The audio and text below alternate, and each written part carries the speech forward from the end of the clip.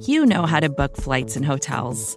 All you're missing is a tool to help you plan that unbelievable travel experience. That's why you need Viator. Book guided tours, excursions, and more in one place. There are over 300,000 travel experiences to choose from, so you can find something for everyone. And Viator offers free cancellation and 24/7 customer support for worry-free travel. Download the Viator app now and use code Viator10 for 10% off your first booking in the app. Find travel experiences for you. Do more with Viator.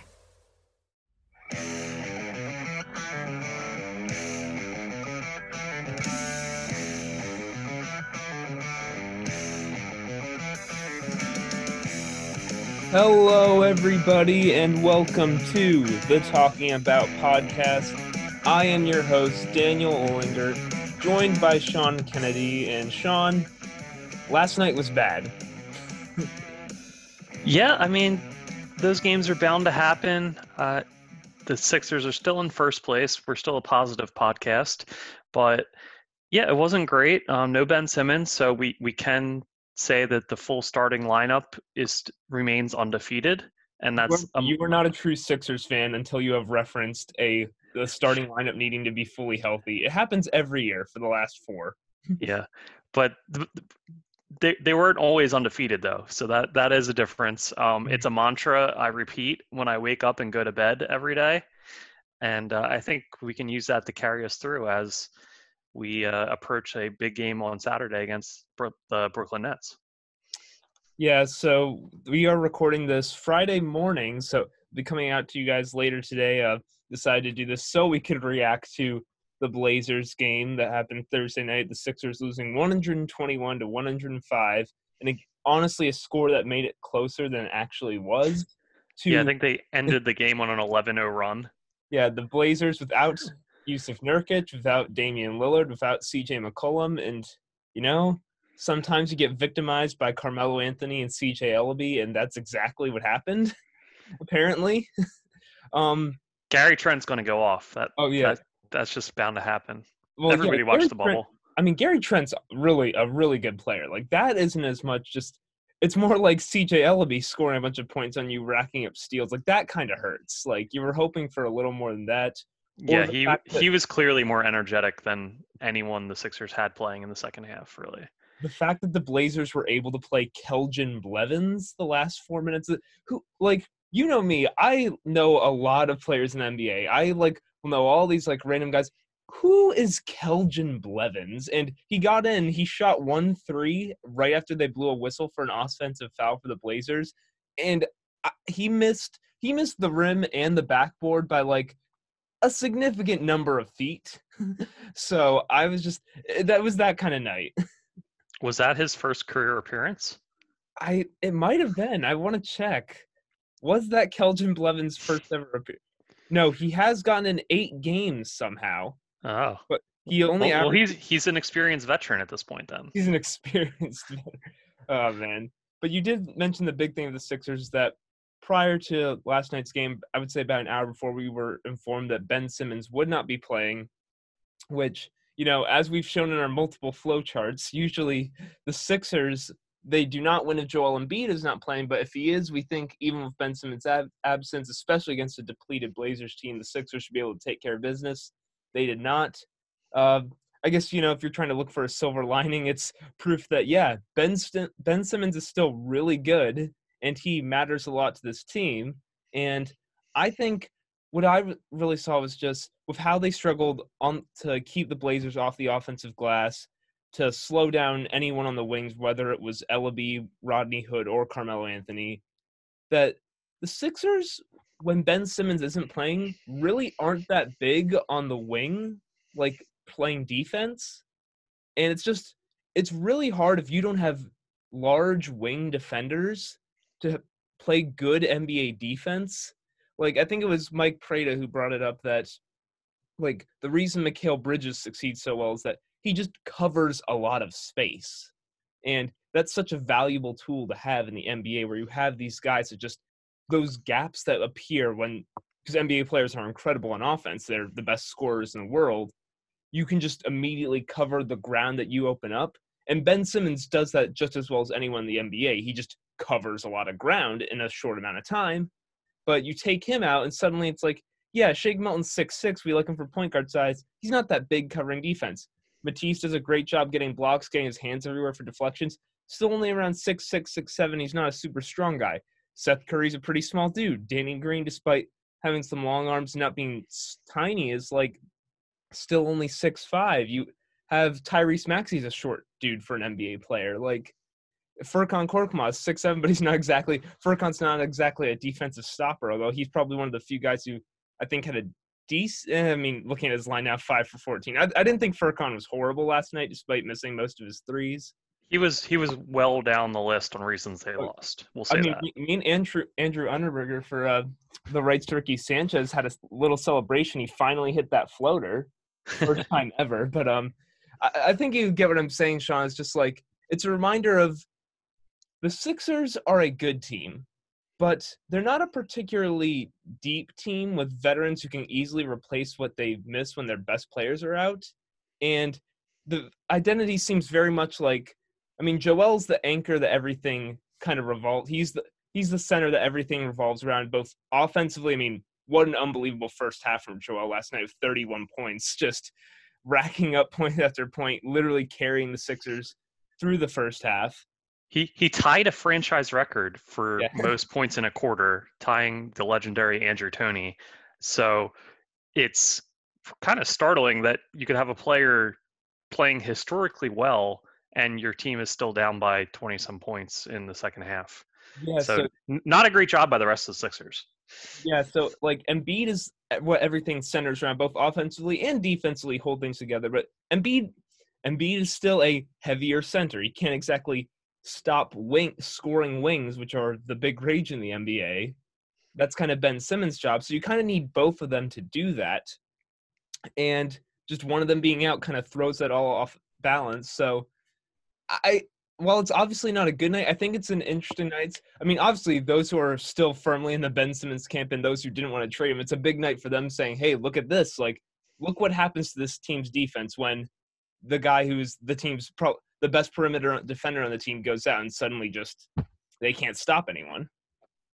Yeah, for sure. I wouldn't phrase it as or frame it as much as the Sixers don't have good length or size on the wings, as just Ben is exceptional. And when you lose a guy who's 6'10", one of the faster players in the league, great defensive instincts, the size and speed to keep up with players across probably 4 positions, you're going to see a drop off in your defense. I think Matisse and Danny Green and Shake has good size for a guard. I think they're all fine, and I wouldn't say that the Sixers are lacking in that department. It's just that they go from kind of average to one of the better defenses in the league just because of what Ben provides, and it's noticeable when he's not out there. And not only do you lose out on the defense, you lose out on the transition opportunities that him being out there creates, whether it's him causing deflections or steals or getting rebounds and immediately pushing the ball up court. And I think the offense suffered as well as a result because he's not creating those odd man opportunities and kicking out to an open man for 3, where he's leading the league in 3-point assists this season. And I don't think it's entirely a coincidence that the Sixers started 0 for 12 from 3 in last night's game. So there's some correlation there. I mean, luckily Ben's injury wasn't serious. It seemed like it was just kind of like, hey, he's not feeling 100%. This could be a good spot to get him a little rest on a back-to-back. So I'd expect him to be out there tomorrow against Brooklyn. So we don't have to discuss how they're playing without Ben too much longer, because hopefully he'll be right back out there. But yeah, he was first team all defense, and that was well deserved. He's clearly one of the best defensive players in the world, and they didn't have him, so there was a drop off, to be sure. The other big storyline probably to keep track of is, I think that's 2 straight games with 0 points for Seth Curry. Only played about 12 minutes in this one. They showed on the broadcast it looked like he got hit in the head by that, like an accidental moving screen from Robert Covington. I like how, because it's Covington, you frame it so carefully, like an accidental moving screen. This is not like it's not like I'm trying to think of a good example. Like, this is not like Marc Gasol swatting down on Embiid's hand as he would always do or something like that. This is very much Covington. Rocco accidentally bumped into Seth pretty hard. Yeah, But I mean, it wasn't. Yeah, it wasn't intentional. It was, but I just like, because we love Covington, you were like so careful to point out that, oh, he would never do something intentionally to harm somebody. But yeah, yeah, it was. I mean, it was. He was just trying to make a basketball play, and it just kind of happened. yeah. But Unfortunately. since Seth came back from testing positive for COVID, he's hasn't been. Well, he's still been pretty good. He hasn't been the like just unbelievable sharpshooter he was prior to the positive test.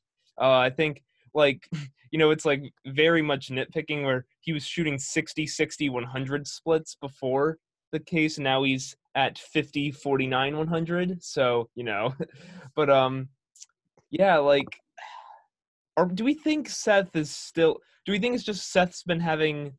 This is just normal regression for Seth, and also playing two teams that just guarded him pretty well before he went out last night, or like it's been floated. Do you think Seth is still recovering from his bout with COVID, and that could be affecting him a little bit? Obviously, still, it's not like he's been actively bad. It's just like we could make an argument for Seth as the second most important player to the team's offense the first like 10 games of the season. Yeah, I do think he's still impacted by that. I actually copied down the quote from Doc Rivers' presser after the game last night. So I'm going to read that off, which I'm sure is great audio for a podcast. But here we go. So Doc says, he just looks tired, and he's looked like that for a while. So we just need to be very safe. We're in uncharted waters with all this stuff, and the stuff he's referring to is COVID. And he said he didn't feel great, and that's all we needed to hear. We just have to be very careful right now. So there's been a couple of times where Doc's kind of brought that up, like, hey, it comes and goes. He hasn't felt like his old self. And as he just said, we're all in kind of uncharted territories with the effects of COVID. In most cases, even if people are mildly symptomatic, it kind of goes away after that 10 to 14 day window. But there have been plenty of documented cases of people that feel lingering effects for months afterwards. And it's not always something totally extreme, but sometimes it's just, hey, I feel really sluggish when I get up in the morning. I just don't have the energy I usually do.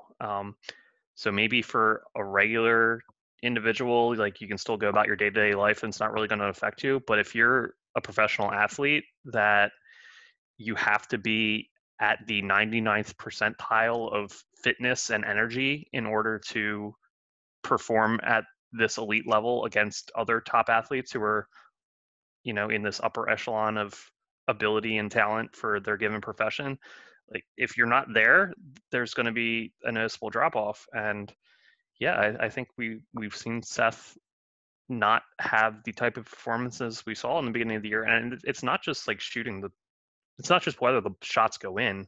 Like, he's not getting as open coming off screens or creating shots for himself, and he hasn't been quite as sharp on defense. Like the Portland game, he left early, but even the night before against Charlotte, when he went scoreless, he was noticeably bad on both ends. He was a real negative on the floor for the Sixers. And even in games earlier where he wasn't hitting, if there was a game he wasn't hitting 3 to 4 threes, and he was kind of quiet offensively, he was still doing a lot of positive things for the team, and we just haven't seen that the last couple games.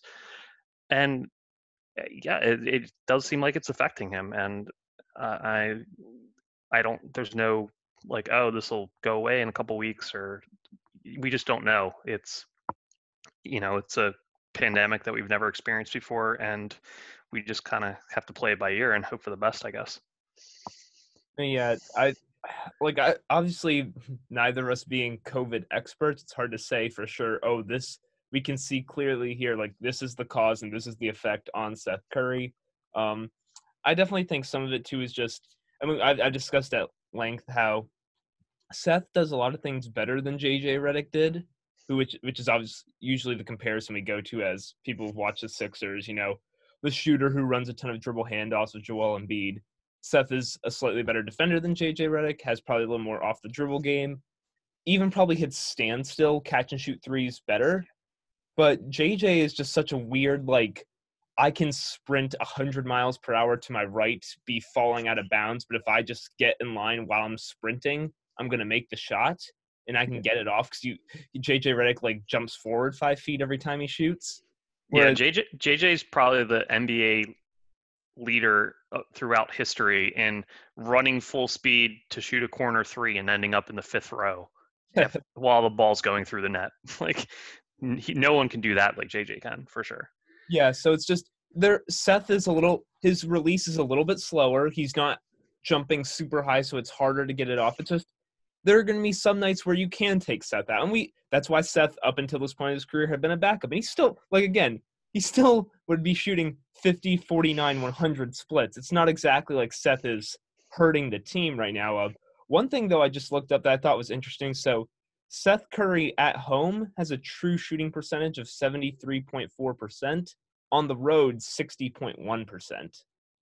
That's obviously that's just more like, oh, that's interesting than, some, like, tangible, like, this is clearly affecting here. But, like, that's a pretty sizable gap in true shooting percentage.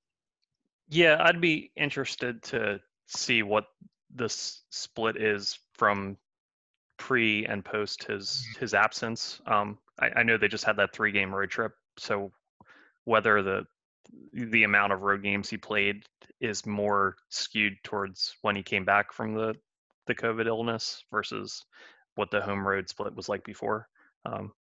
So I think he's just been worse overall since then versus any home road splits, but I'd be interested to see that. But we also know that, usually the Sixers it's been the case for the last few seasons, the Sixers are a home team, not a road team. So maybe it's just rubbing off on Seth. Yeah, I mean, to the Sixers' credit, I think they've been a little bit better on the road this season in past years. They just had to be better than last year. Yeah, for sure. And they just went 3-0 on their recent road trip, which was excellent and something that we never would have happened last year. And I think they've just been better overall in both, whether they're at home or on the road. But yeah, most teams are slightly better at home.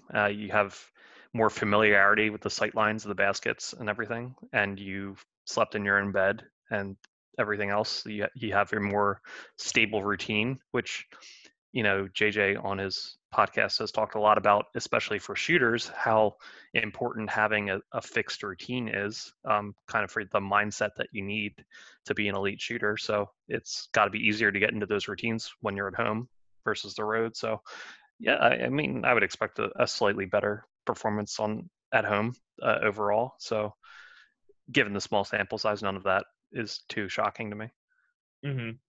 So last thing I wanted to touch on here before we move on to our basically next subject is, and I hinted at it earlier, just with talking about how I was concerned about some of the lack of size on the perimeter. If Ben Simmons, because Ben masks a lot of that because he's gigantic for his skill set. I just get I'm going to try and phrase this the right way. The Sixers starting lineup makes sense. It's Joel Embiid, the superstar.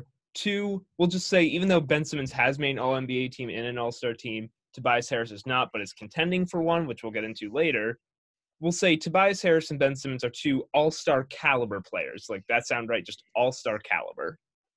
Yeah, I think Tobias hasn't made it, but if he did, it wouldn't be crazy. So calling him an All-Star caliber player seems fine. If we're just finding All-Star caliber by like top 40 players in the league, then you can probably make an argument for both of them. Definitely there. Yeah, then sure.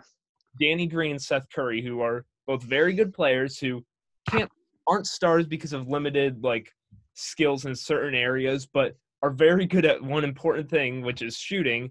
Maybe Seth's a better shooter, but Danny Green's a better defender. But both 2 very good 4th and 5th options within your starting lineup who complement your best players. And then you have Dwight Howard as the typical backup center, has flaws, but we still like some of the stuff he does. Hasn't been as good as maybe he started the year, but that makes sense to normal backup center. And then the 4 other spots in the Sixers' top 10 of their rotation are 4 guys who, just going through them, you have the rookie Tyrese Maxey, and then Shake Milton, Matisse Thybulle, and Furkan Korkmaz. No matter how you want to categorize them in youth in terms of their age or how many years have been in the league, for our purposes, are functionally in like the second years of their career in terms of actually getting rotation time. Matisse obviously in his second year of his career, so that makes sense. Shake Milton really only started to get into the rotation last year, and then he's had this year. Same thing for Furkan Korkmaz. And I just worry sometimes, like, so it's just such a weird thing. You have this normal starting lineup for the Sixers in terms of how it's constructed, a normal backup center, and then just 4 perimeter guys who are all very young and have not played in the NBA that long, and that's just the 10. There's not many NBA teams built like that, and there's not many contending NBA teams built like that. A lot of the contending teams, trade off their youth for veterans. I mean, look at the Lakers. Usually they have more because they have Talen Horton-Tucker's had a big year for them so far, but still or the Clippers. Like, the Clippers do not have many young guys that fit that mold. They're just a lot of veterans who've been traded around for a couple of younger guys, but it's still like, even a younger guy like Luke Kennard, who plays for the Clippers, has been in the league now. I think it's his 4th year. So I just find it interesting that the Sixers are constructed like that. And I worry sometimes that's asking a lot of these guys who have had some struggles. Like, Matisse has been playing better, but Matisse is not an offensive threat, really. He's athletic. He'll try and do some stuff. He'll occasionally hit a 3, but that's about it. Shake Milton, who I wrote about, which maybe I'm starting to get a little concerned that so I wrote about Tobias being not good enough, and then Tobias got great. I wrote about how good Shake is, and Shake has played a little worse recently. But Shake, like, the shot has just not been falling from 3 as much as it was last year. Teams, I think, are starting to play him a little more for those short mid-range shots that he's been so good at. Tyrese Maxey, we all love him. Looks like he's going to be really good. Still an incredible out-rim finisher, but the 3-point shot is not where it needs to be at, really, to super threaten defenses. And then, I mean, Furkan, like, I tweeted this out last night. Sean, have you seen Monty Python and the Holy Grail? I saw it once years ago. So there's a scene where they're at the French castle, I believe it is, and the French soldier's just making fun of them. He's like, and he starts like doing this making this really weird sound they can't figure out. And the one night goes like, "What a strange person." That's me watching Furkan Korkmaz at all times. He is bizarre. Spike Eskin's take that his feet are too big. I muttered it to myself when he stepped out of bounds that one time. Like, you gotta be kidding me. Why are you do like either his feet are too big or he just positions his feet in way too like wide a stance that it just feels like he takes up the whole baseline, steps out of bounds, because he does it all the time. The floater is weird. He can still get his 3 off whenever he wants, though, because he has a high release point and he like doesn't need to dip when he shoots at all. Like, he'll be flat-footed, you swing it to him, he's just ready to shoot. He's a bizarre player, and I still like Furkan. It's just very, very strange player to watch, and I don't know if this is like if I'm making sense here, if like my argument, just like, do you get at all concerned that the Sixers are relying this much on these 4 guys who do not have much NBA experience at all? Yeah, just quickly on Korkmaz, he definitely leads the league in stepping out of bounds along the wing corner area there. I suspect it's because of the 4-point line the Sixers have at their practice facility, and maybe he's just so attuned to being on that when he gets on the little smaller court, that he only needs to be hugging the 3-point line. That kind of affects him. Given what we know about Furkan, that he's like the most self-confident player on the Sixers, he probably just chucks 4-pointers all practice. Yeah, it wouldn't surprise me. But to answer your question, I'm not too concerned about it. When the playoffs roll around, it's not going to be a 10-man rotation. Mm-hmm. So you're probably talking about a 9-man rotation. One of them is going to be Dwight. I think it's pretty obvious the trade deadline acquisition is going to be somebody to upgrade Mike Scott's position as a stretch 4, or maybe even somebody that can play a few minutes as a stretch five. So you got, and I'm sure that'll be a veteran, because those are the kind of guys that get moved at the deadline for whatever limited assets the Sixers are going to be willing to offer to upgrade that position. So you're going to have Dwight, and veteran stretch 4X is going to be two of what I suspect will be the four bench players that see rotation minutes in the playoffs. And then it's going to be Shake, because he's kind of proven to be the microwave scorer guy off the bench that they need. And then I suspect it'll be either Korkmaz or Matisse, given what they need in a particular game, whether they need some instant offense and some shooting, or they need another guy to help on the perimeter defensively. It would really be shocking to me if Maxey had a consistent role in the playoffs, just given Doc's history of rookies in the playoffs. And Maxey's looked great, and we all in spurts, and we all really like him a lot, but I don't think he's shown anywhere near the consistency needed for us to feel confident in him as a playoff contributor. So it all kind of, to me, hinges on, is Shake the guy that people were saying he could win sixth man of the year and was putting up like 15 to 18 points a night on efficient shooting? Or is he the guy that some nights he's going to do that, and some nights he's going to have 4 points and kind of look lost out there? I think that would be the only kind of swing outcome that has me at all concerned, because about 14 months ago, Shake was like a 11th or 12th man on the bench. And there was this whirlwind where suddenly he had a couple good games last year, and he has a good training camp, and it's like, oh my God, Shake Milton, he's one of the best bench players in the league now. And, he's shown he can be. Is he? Like, definitely? I don't know that yet. So I think that's the only thing that has me at all worried, is like, is Shake that high caliber bench scorer that can do that night in and night out in the playoffs? Or is he kind of, some nights he'll have and some nights he doesn't, and that's not going to cut it in the postseason. So other than that, I'm not really too worried. I think the Dwight and veteran guy they get to fill Mike Scott's spot, like, that's good enough. And then they can cobble together whatever they need on a given night between Korkmaz and Matisse as kind of the ninth man who might not play more than 8 to 10 minutes in a postseason game.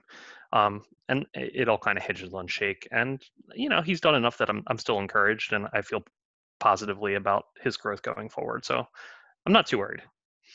When you said that they need to cobble the ninth man together with Matisse and Furkan, it made me think of, in the Liberty Ballers, like... Yeah, I've seen this. Yeah, the one person edited the picture to get it. After the Pacers lost to the Sixers, it said, like, congrats, lost to Furkis Fork Bowl, I think it was.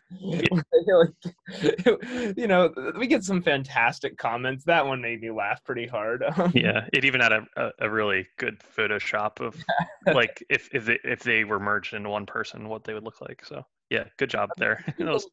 If you gave them each other's skill sets, like, that would be a pretty good player. Like, they do cover some of each other's deficiencies. Yeah, that would be like a top 40 NBA player. Like Matisse defensively, who could shoot. That'd be an outstanding player. No, but I definitely get what you're saying with that. And like I said, a little worried about Shake, but he has shot well pretty much his whole career in college coming up to this point. The 3-point shot, I think, will come back around. And that's why you trust Shake. It's just hard to find guys at 6'6" who can effectively dribble, shoot, and even though he's not a great passer, can still pass. Like, and then, like, defensively, Shake's not a stopper, but because he's 6'6" and has long arms and knows what to do, he's not, like, clueless out there. Like, he's still fine on that end. So it's just hard to find guys who can do that. So I do think Shake is guaranteed, like, that 7th spot with Dwight as the bench. And then, come playoff time, maybe it's an 8-man rotation, and the 8th guy is whoever the Sixers try and target with a midseason acquisition. That's another guy I like to plug and play for everybody else, because you don't necessarily need more guards off the bench if you can just, like, slot in Shake as the ball handler, and bench units have one of Seth Curry or Danny Green with them. But I totally get what you're saying with the other guys. Like, so it is concerning now, like when I watch it, but I know what you're saying that Maxey, Furkan, and Matisse, none of those three are guaranteed to probably be necessary contributors in the playoffs. And I mean, as much as we love Maxey, the thing is just at that height, you either need to be just a ridiculous scorer or somehow cobble together really good defense, which there are very few guys at that height who have ever been plus defenders. Like, it's what makes Chris Paul amazing, is that he's been a plus defender for so long at that height. And then if you're not that, you have to be like Lou Williams, where it's like, yeah, I get scored on all the time, but that I can basically somehow draw fouls, somehow slither around guys. Like, it's just very hard at height. And I think Maxey can get to that kind of point where he's so good offensively and capable enough defensively, because we've seen that he definitely has the effort and like the strength for that size to do it. He's just not there yet in terms of understanding the NBA. So he can definitely get to that point. It's probably not going to happen. That's no indictment against Maxey. It's just, it's very hard for a 6'1" rookie to be good, like a net positive. So plus you got to remember, there wasn't summer league. There wasn't the normal training camp. Like, they had 10 days of between Maxey getting drafted and then 10 days of training camp, and then he's in NBA games after, a limited college career. So he's still really young. He hasn't had a lot of development time, like off the court and in non-actual game situations. So yeah, I mean, we're not saying anything about his future prospects or his career projection. We're just saying, like, it'd be crazy right now to consider him a lock to get postseason minutes. Like, that's just being rational. Yeah, Maxey he'll still end up as the greatest player of all time. We just gotta let it flow. We just gotta let it flow. Vacations can be tricky. You already know how to book flights and hotels, but now the only thing you're missing is, the actual travel experience. Because is it really a vacation if you're just sitting around like you would at home? You need a tool to get the most out of your time away. That's where Viator steps in. You can book guided tours, activities, excursions, and more in one place to make your trip truly unforgettable. Viator has over 300,000 travel experiences to choose from. Everything from simple tours to extreme adventures and all the niche, interesting stuff in between. So you can plan something that everyone you're traveling with will enjoy. Real traveler reviews give the inside scoop from people who already been on the experiences you're considering, so you can plan with confidence. Free cancellation helps you plan for the unexpected. And 24/7 customer support means you can travel worry-free. Download the Viator app now and use code Viator10 for 10% off your first booking in the app. Find travel experiences for you.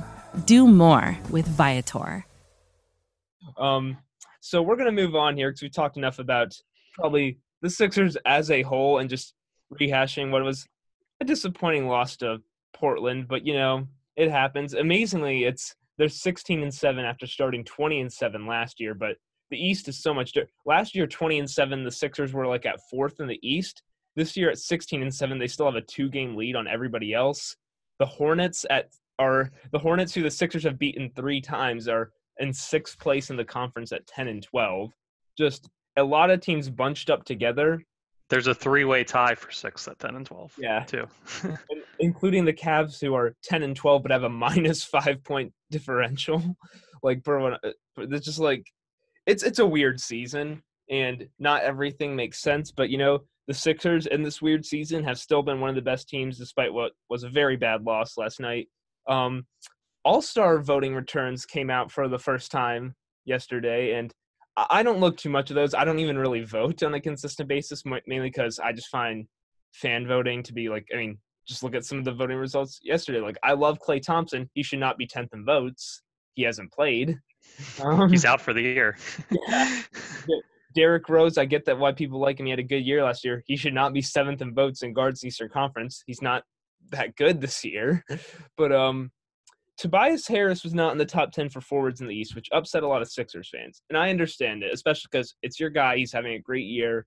And I've said Tobias deserves it. But going through it, I just wanted us to kind of think through this out loud. it's just going to be hard to make the All-Star team for Tobias because this is what I think doesn't get appreciated by enough people. There are just so many good players in the NBA nowadays. Like, I remember back in, like, the early 2010s, just a young kid, like, it was hard to come together with 24 All-Stars sometimes, and sometimes you think, oh, I don't know if this guy deserves it or not, especially in then the mid-2010s of the East where you have 4 Atlanta Hawks making it, where it's just like there's no one else to put here. No one else is that good.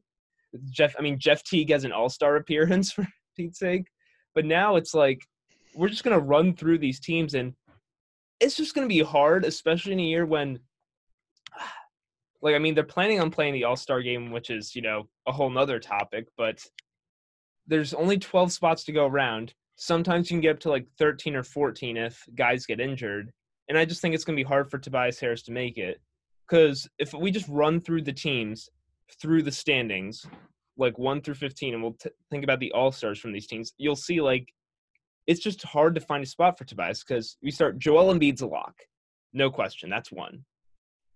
Then, Sean, feel free to chime in here too whenever you want. But I agree. Embiid is a lock. Yes, we have deciphered that. We have deduced this. Giannis is a lock. Kevin Durant is a lock. Those are probably your 3 starting forwards. And it's worth pointing out they were the top 3 in the fan vote. Yeah, that's right. And then your guards, like, you can go back and forth. Like, James Harden will make it. I know people don't like him. He hasn't played in the East all year. James Harden's still really freaking good. He's going to be a starter. And let's even just say Kyrie is a starter. Let's say those are our starting 5 just for this. And I think all 5 of them will make it. I agree. Then also looking through, so like Trae Young has played very well. He will make it. I think that's 6. Any disagreement there, Sean? No, he's too big a name. He's playing well, and the Hawks are in that group that's tied for 6th. So the Hawks going from a lottery team to a team that's in playoff positioning if the season ended today, like, and he's their best player, like, yeah, that seems cut and dry to me. Brad Beal will make it, despite the Wizards not being very good. That's not Brad Beal's fault particularly. So he's leading the league in scoring. Yes, Brad Beal will make it. That'll be 7. The Pacers are 5th in the East, and even though they've fallen off a little bit at 12 and 10, they probably need 1. Everyone's going to want to give them 1 All-Star, and it's probably been Domantas Sabonis. He was an All-Star last year. He's played just as good, if not better, this year. Yeah. The Pacers are playing well. I would argue that Brogdon is going to be in that we have to consider them group with Tobias Brogdon's also. Consideration, but I'm just starting with guys who I think are almost locks, and I think Sabonis will get 1. Yep. Okay. And this is before we've gotten to the Celtics, who Jason Tatum and Jaylen Brown will make the All-Star game. Like, Kemba Walker will not because he's been injured and even has been that great when he's come back, but Tatum and Brown have both played out of their minds. And that's why the Celtics, despite having what I consider a weak rotation for some parts, like there's been a lot of Javonte Green and Shemi Ojeleye in Celtics games this year. But I think Brown and Tatum are probably both locks, and that gets you up to 10. Like, do you have any disagreements with this so far, Sean? No. Yeah. All 10 of those guys, I would say, are making it. So that's 10.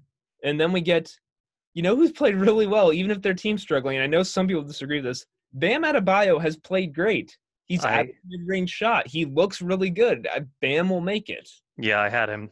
He's played better than last year. He was an All-Star last year. He is great on both ends of the court. People saw how good he was in the postseason last year because the Heat made it to the finals. So he's a guy that everyone knows about now. He's not under the radar. And yeah, he's really good. He should be an All-Star. So that's 11.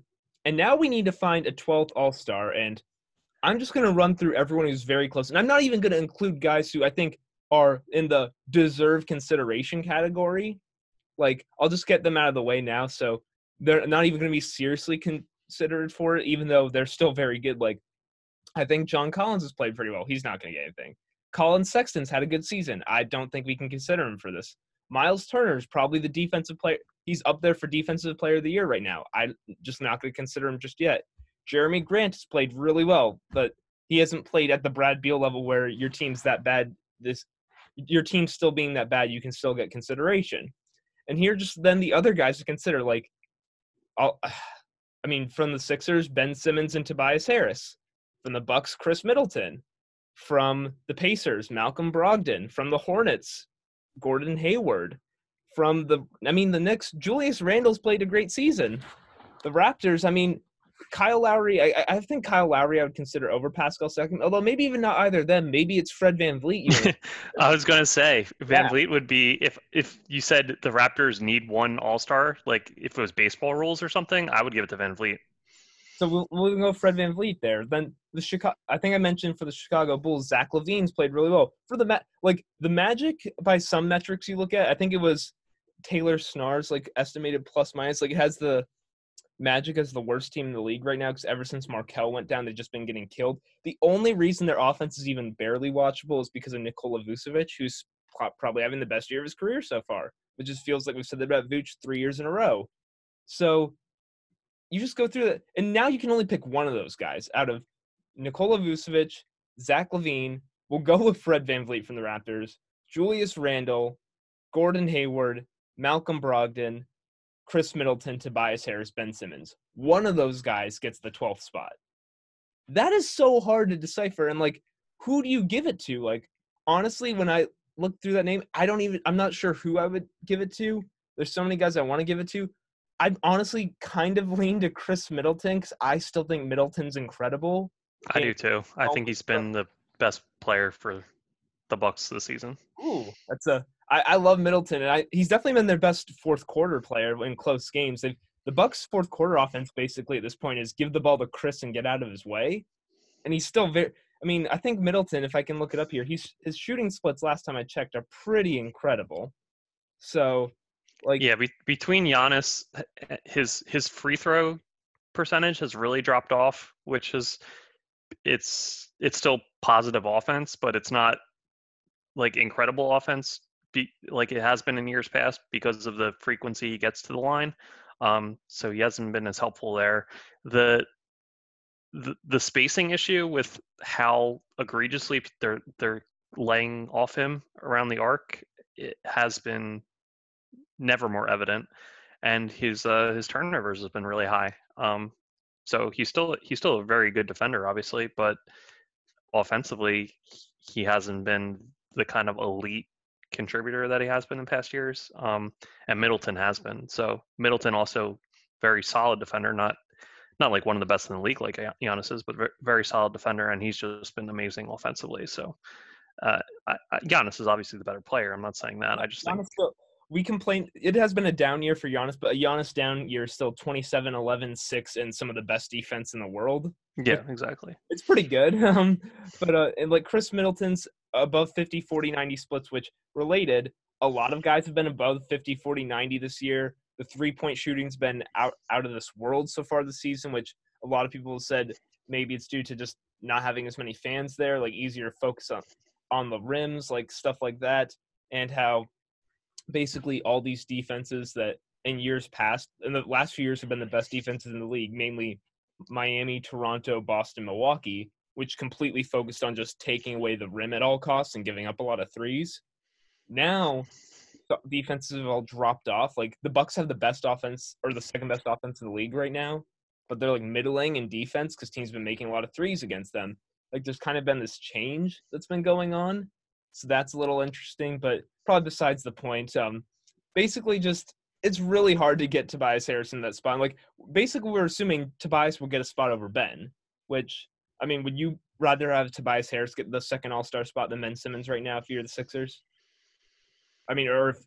Yeah, I kind of waver on that.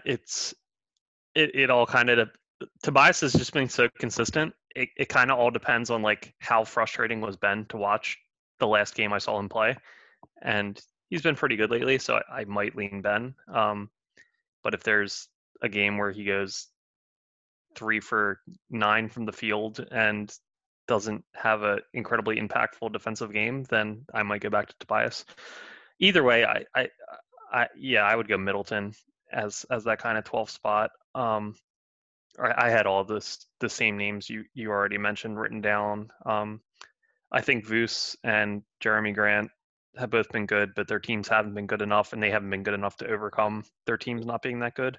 Yeah, to be fair, their teams, if you took Vooch or Jeremy Grant off of those teams, I don't know how either team would function.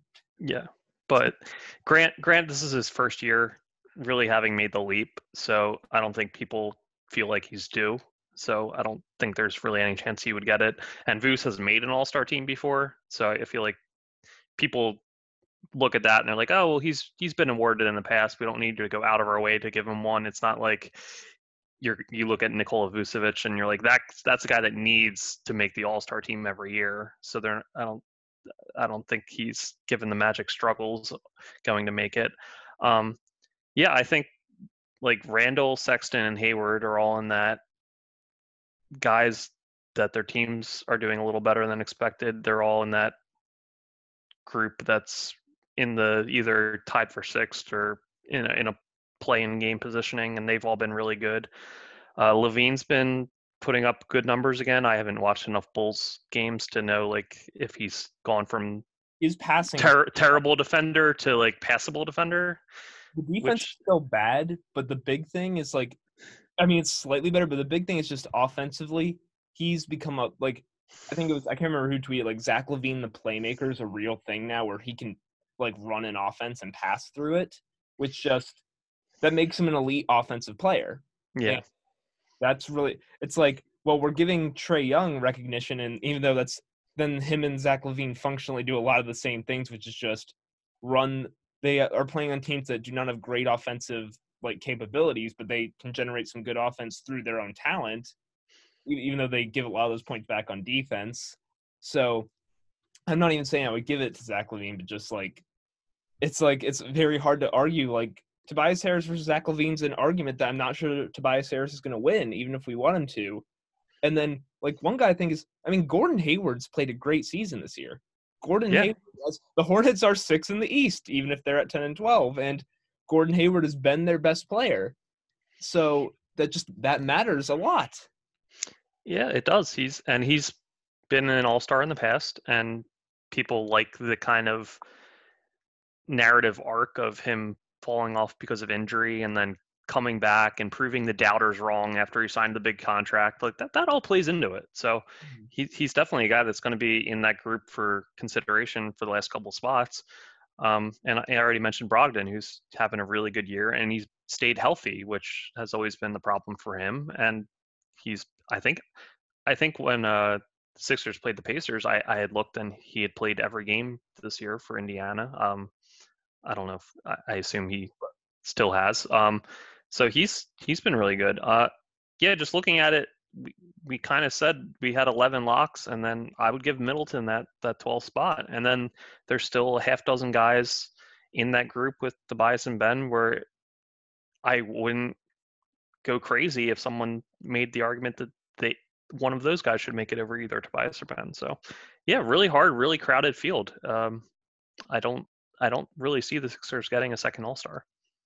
You know, I'm okay with Malcolm Brogdon not getting any more recognition throughout his career. He owes Joel Embiid a Rookie of the Year award. So. What is the Rookie of the Year to All-Star appearance conversion ratio? How does that work out?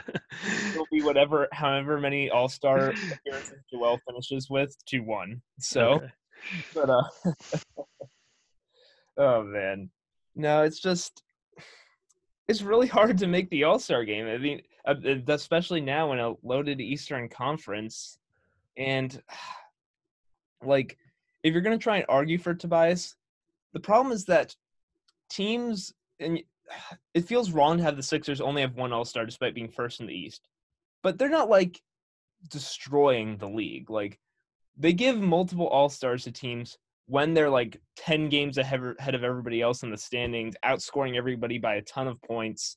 Like, think back to not last year because Middleton was really good last year, but Middleton's first All-Star appearance in 2019, he was not actually that great that year. He'd actually had better stats, been probably a little bit better of a player the year before. 2019 was a little bit down for him. But because the Bucks were like 10 games ahead of everybody and had the best point differential in the league, everyone said, well, they need a second guy. And Middleton was that guy. Whereas the Sixers are 16-7, have, funny enough, only the third best point differential in the conference behind Milwaukee and Brooklyn. Like, as we've noted multiple times, the Sixers have just been The Sixers, I think, are up to 9-1 in clutch games this year, which is games within 5 points in the last 5 minutes. So it's been a lot of the Sixers winning games that they don't necessarily dominate their competition. Savvy move on their part to lose so badly to Portland that didn't hurt their clutch stats then. Yes, exactly. But and then you can point to the Sixers so they're the first team in the East, but they're not dominating. And while Tobias and Ben are both very good players, if you want to know, if the question is, how do the Sixers only have one All-Star if they're the best team in the East right now? You point to that first half against Portland. It's like, it's because Joel Embiid exists. It's because Joel Embiid is carrying everything to a certain degree. And he's what everything hinges on. It's and that's why there's a legit MVP argument for Joel, but maybe there's not as great of all-star arguments for Tobias Harris and Ben Simmons. And again, if Tobias Harris makes the all-star team over Chris Middleton and Gordon Hayward, it is not a travesty. Tobias has played great, and he deserves recognition of some kind. And we would both be very happy if that happens. I'm just trying to warn Sixers fans that if it doesn't happen, it is not also should be something we should be outraged against. It's more the East is pretty good now, and it's just hard to be one of the 12 best players in the conference in a year where a lot of guys are playing well. And Tobias and Ben are probably certainly 2 of the 20 best players in the conference, but there aren't 20 all-star slots. Yeah, it's like you said, you can say the Sixers are so good because they have the Eastern Conference MVP frontrunner, and they have 2 guys who they're all-star caliber. All-star caliber. A lot of teams don't have an MVP and 2 all-star caliber players alongside them, and that's why the Sixers are doing so well. And it's the same thing every year. If you're not the best player in your team, you're going to go up against, when you're talking about all-star consideration, you're going up against guys who are the best player on their team for teams that haven't performed as well. And then you have to kind of parse individual success versus team success and how much that plays into it. And then you have to go up against all the other guys who are the second best player on their respective teams. So that now you're talking about Jaylen Brown on the Celtics and Middleton on the Bucks, and Brooklyn has multiple guys who could be considered in this conversation. So yeah, it's tough. And I think Tobias and Ben both being kind of in this conversation hurts each of their individual candidacies. If the Sixers only had one kind of second banana right now, it'd be easier to make the argument for him, versus it's kind of like a splitting votes situation a little bit with Tobias and Ben. It's a really crowded field. So you know what, if Tobias doesn't make the All-Star team, you know what his reward for playing so well is? It's not being hated by the entire Sixers fan base. That is certainly true. One thing I wanted to touch on is just how weird it is. I think going through, because we mentioned every team in the East having at least one guy who it's not crazy to argue for them. Probably the hardest one is Jeremy Grant for the Pistons or Julius Randle for the Knicks. And again, not crazy arguments for either. Then looking through the West, it's just the league nowadays, it feels like you can at least with every team at least make an argument for one guy as an all-star. I mean, going through the West, the Jazz, of course, Clippers, Lakers, Nuggets, Blazers, Suns all have all-star players. The Warriors, Steph Curry.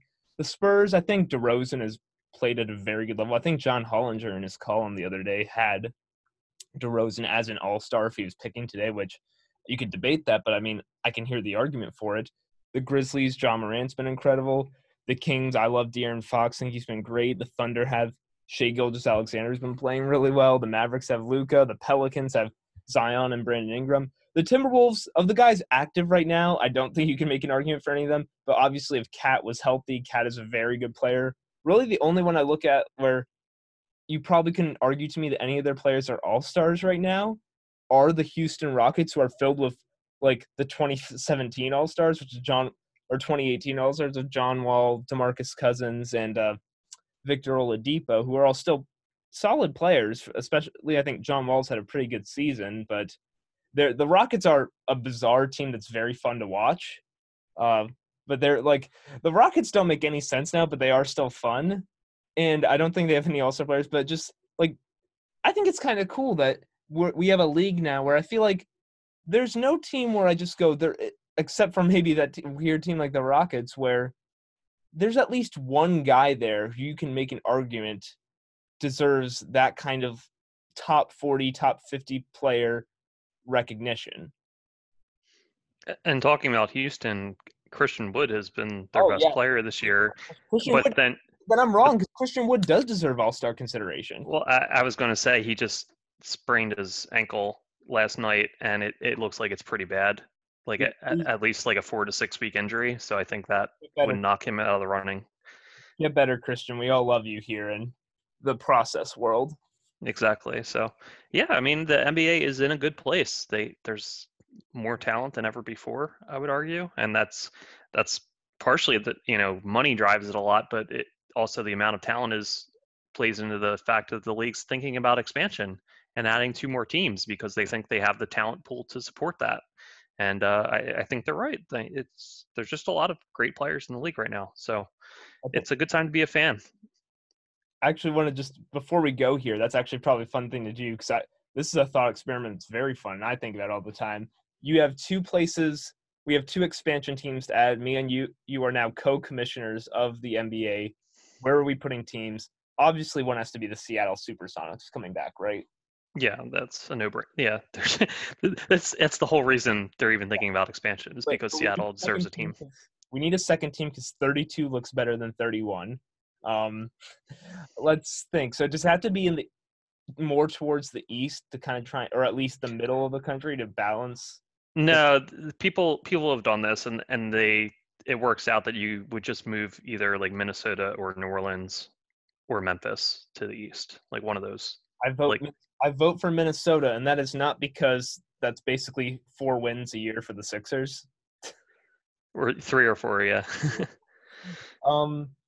Like what's a good, like I know I've thought about Baltimore before just because I mean Baltimore is like you think of all these cities that have other pro sports teams. It wouldn't be Baltimore because they have a DC team. Yeah, I think that's too close. St. Louis. Yeah, that's been a name that's been thrown around, and I think that's a possibility. Obviously, Vegas gets talked about a lot because they have other pro sports teams now in the NHL and NFL. The idea of Vegas, like that's just I don't know. I'm not a huge fan of just putting another basketball team. Although they could definitely do that. I would love for Vegas to have a team. My only counter is that I kind of love the idea that Vegas is the summer league location. Yeah, and that's just where everyone descends in the summer, and that's like the NBA's hub for all things summer. I remember someone saying, why do not more people question the fact that once we give all these rookies like millions of dollars for the first time in our life, the first thing we do is send them to Las Vegas for 2 weeks? It's a beautiful thing. It makes no sense, but there's some like processing error that goes on here where wait a second, it's a real sink or swim for like the NBA lifestyle to just expose them to Vegas, and that's their first kind of experience as NBA players. It's really funny. Seattle, we do need a second one. Vancouver getting back a team has been something that's been thrown out. Although I think that's like because isn't Vancouver close to like the northwest of America if I'm remembering my Canadian geography? Yeah, it's right kind of above Seattle. So yeah, you could have them, Seattle, the 2 expansion teams. You have Portland. Seattle's already taking that like demographic, and I also think that Canada works well as I think the Raptors' whole branding as basically Canada's team has been very good for them. Like yeah, that's true, but Canada is it's an entire country, so I think if you have Vancouver back in the league, like Western Canada does not affiliate with Toronto. That's like saying we need to pull our Western. If like Denver was the only team in the United States, that'd be like saying people here in Philadelphia really root for Denver because they're the United States team. Like, sure, you'd hope that you had a success, but if Pittsburgh had a team, I guarantee you would root a heck of a lot harder for Pittsburgh if Pittsburgh and Denver are the only 2 teams in the U.S. Oh, but what do we make the Vancouver team then? Because the Grizzlies are already taken. and it doesn't feel right to have a team in Vancouver that isn't named the Grizzlies. I'm sure they can come up with something appropriately like cold weather related. You're the one backing Vancouver. What's your idea? I don't know, like the Yetis or the Vancouver Yetis. yeah. I don't want to. I just like bringing back the old team names like St. Louis. You just make them the Spirits of St. Louis and run with it. That'd be good. What about the Snow Dogs? The Vancouver Snow Dogs. That is a good one. I'm okay. I'm getting a little more warm to the idea of Vancouver, but I kind of like to have it spread out there. I also think St. Louis is just like a cool like. I mean, because we always talk about the small markets and I don't know if St. Louis counts as a small market, but still, it's a Midwestern city that not on one of the coasts that gets a lot of attention usually. But I think St. Louis has shown they can support sports teams. They lost their football team a few years ago. So that's also another point, like losing their football team probably once they get another pro sports team back would probably incentivize the fan base there more to go with them. Because it's kind of like we lost something that we cared about and now we have this back, at least something really to rally around, if that makes sense. Yep. Just another one to throw out there. Tampa has obviously been the home for the Raptors this year. Florida. We have Miami and Orlando covered down there. Just Orlando's already a bizarre like choice for an NBA market. So, and it's already kind of covered there. So I don't know about that one. Yeah, I'm just, I'm throwing out possibilities. I'm fine. I'm fine anywhere, honestly. More teams, more fun in my book. I always as long as Seattle gets that's the one that needs to get rectified. Seattle does need to come back. The one I always like when you play video games, or I used to. So it was sometimes when I play 2K, just expand the league and put teams in Seattle and stuff like that in other places. Or I'm a big fan of NCAA Football 14, which there's now been news that the game will be coming back in some version, which has me very excited. I would always do this like create a team things, and I made a college football team in Alaska that I loved playing with. I always thought it was just fun to put a team in Alaska. So if I like had full autonomy, I might even do that and just go crazy with it. Yeah, that'd be a hard sell to get NBA players to have to go to Alaska. And there's a lot of logistical concerns because I know. How far is Alaska from Vancouver? I just want to ask it. It's it's at least a couple hour flight. Like I know Alaska, they make it look really close on the map, but Alaska is pretty far away. Yeah. Alaska's gigantic too. I think it's the largest state in the U.S. actually. I don't know. I can't speak to that. I do know it's big, but I'm not gonna. Well, I'm okay. This is premium audio content right here. Exactly. Yes. I'm pretty sure it's Alaska. I would think Texas would still be the largest. No, it's okay. Okay, here we go. So top 4. So 4th is Montana at 147,000 square miles. 3rd, California, about 164,000 square miles. 2nd is Texas, about 269,000 square miles. How many square miles do you think Alaska is? You said Texas was 240? It's close to 270K. 270K. Alaska, around 400 then? Alaska is 665,384 square miles. Yeah. Almost triple the size of Texas. You're not putting an NBA team there. What if we started an Alaskan basketball league? We could clearly have enough space to build gyms. Trajan Langdon could be the commissioner. Yeah. Okay, this pod has gone off the rails. We started with dissecting the Sixers' loss to the Blazers, and are now referring to square miles of Alaska. So you're now trying to start a basketball league in Alaska. So well, I think that's a sign of a good pod that we got off the rails at some point. But I agree. Sean, great talking to you. We'll see you next week. The Sixers have a big game this week against the Nets on Saturday. As we edge closer towards the middle of the season, but even after the loss, your Philadelphia 76ers are still in first place in the East, and we will talk to you next week. Saturday night is when Joel Embiid finally gets the 50 spot that he's been flirting with, because Brooklyn has been giving up about 140 points a game, even in wins. So, it should be a fun one, and looking forward to that, and looking forward to talking to you next week. So have a good week, everybody.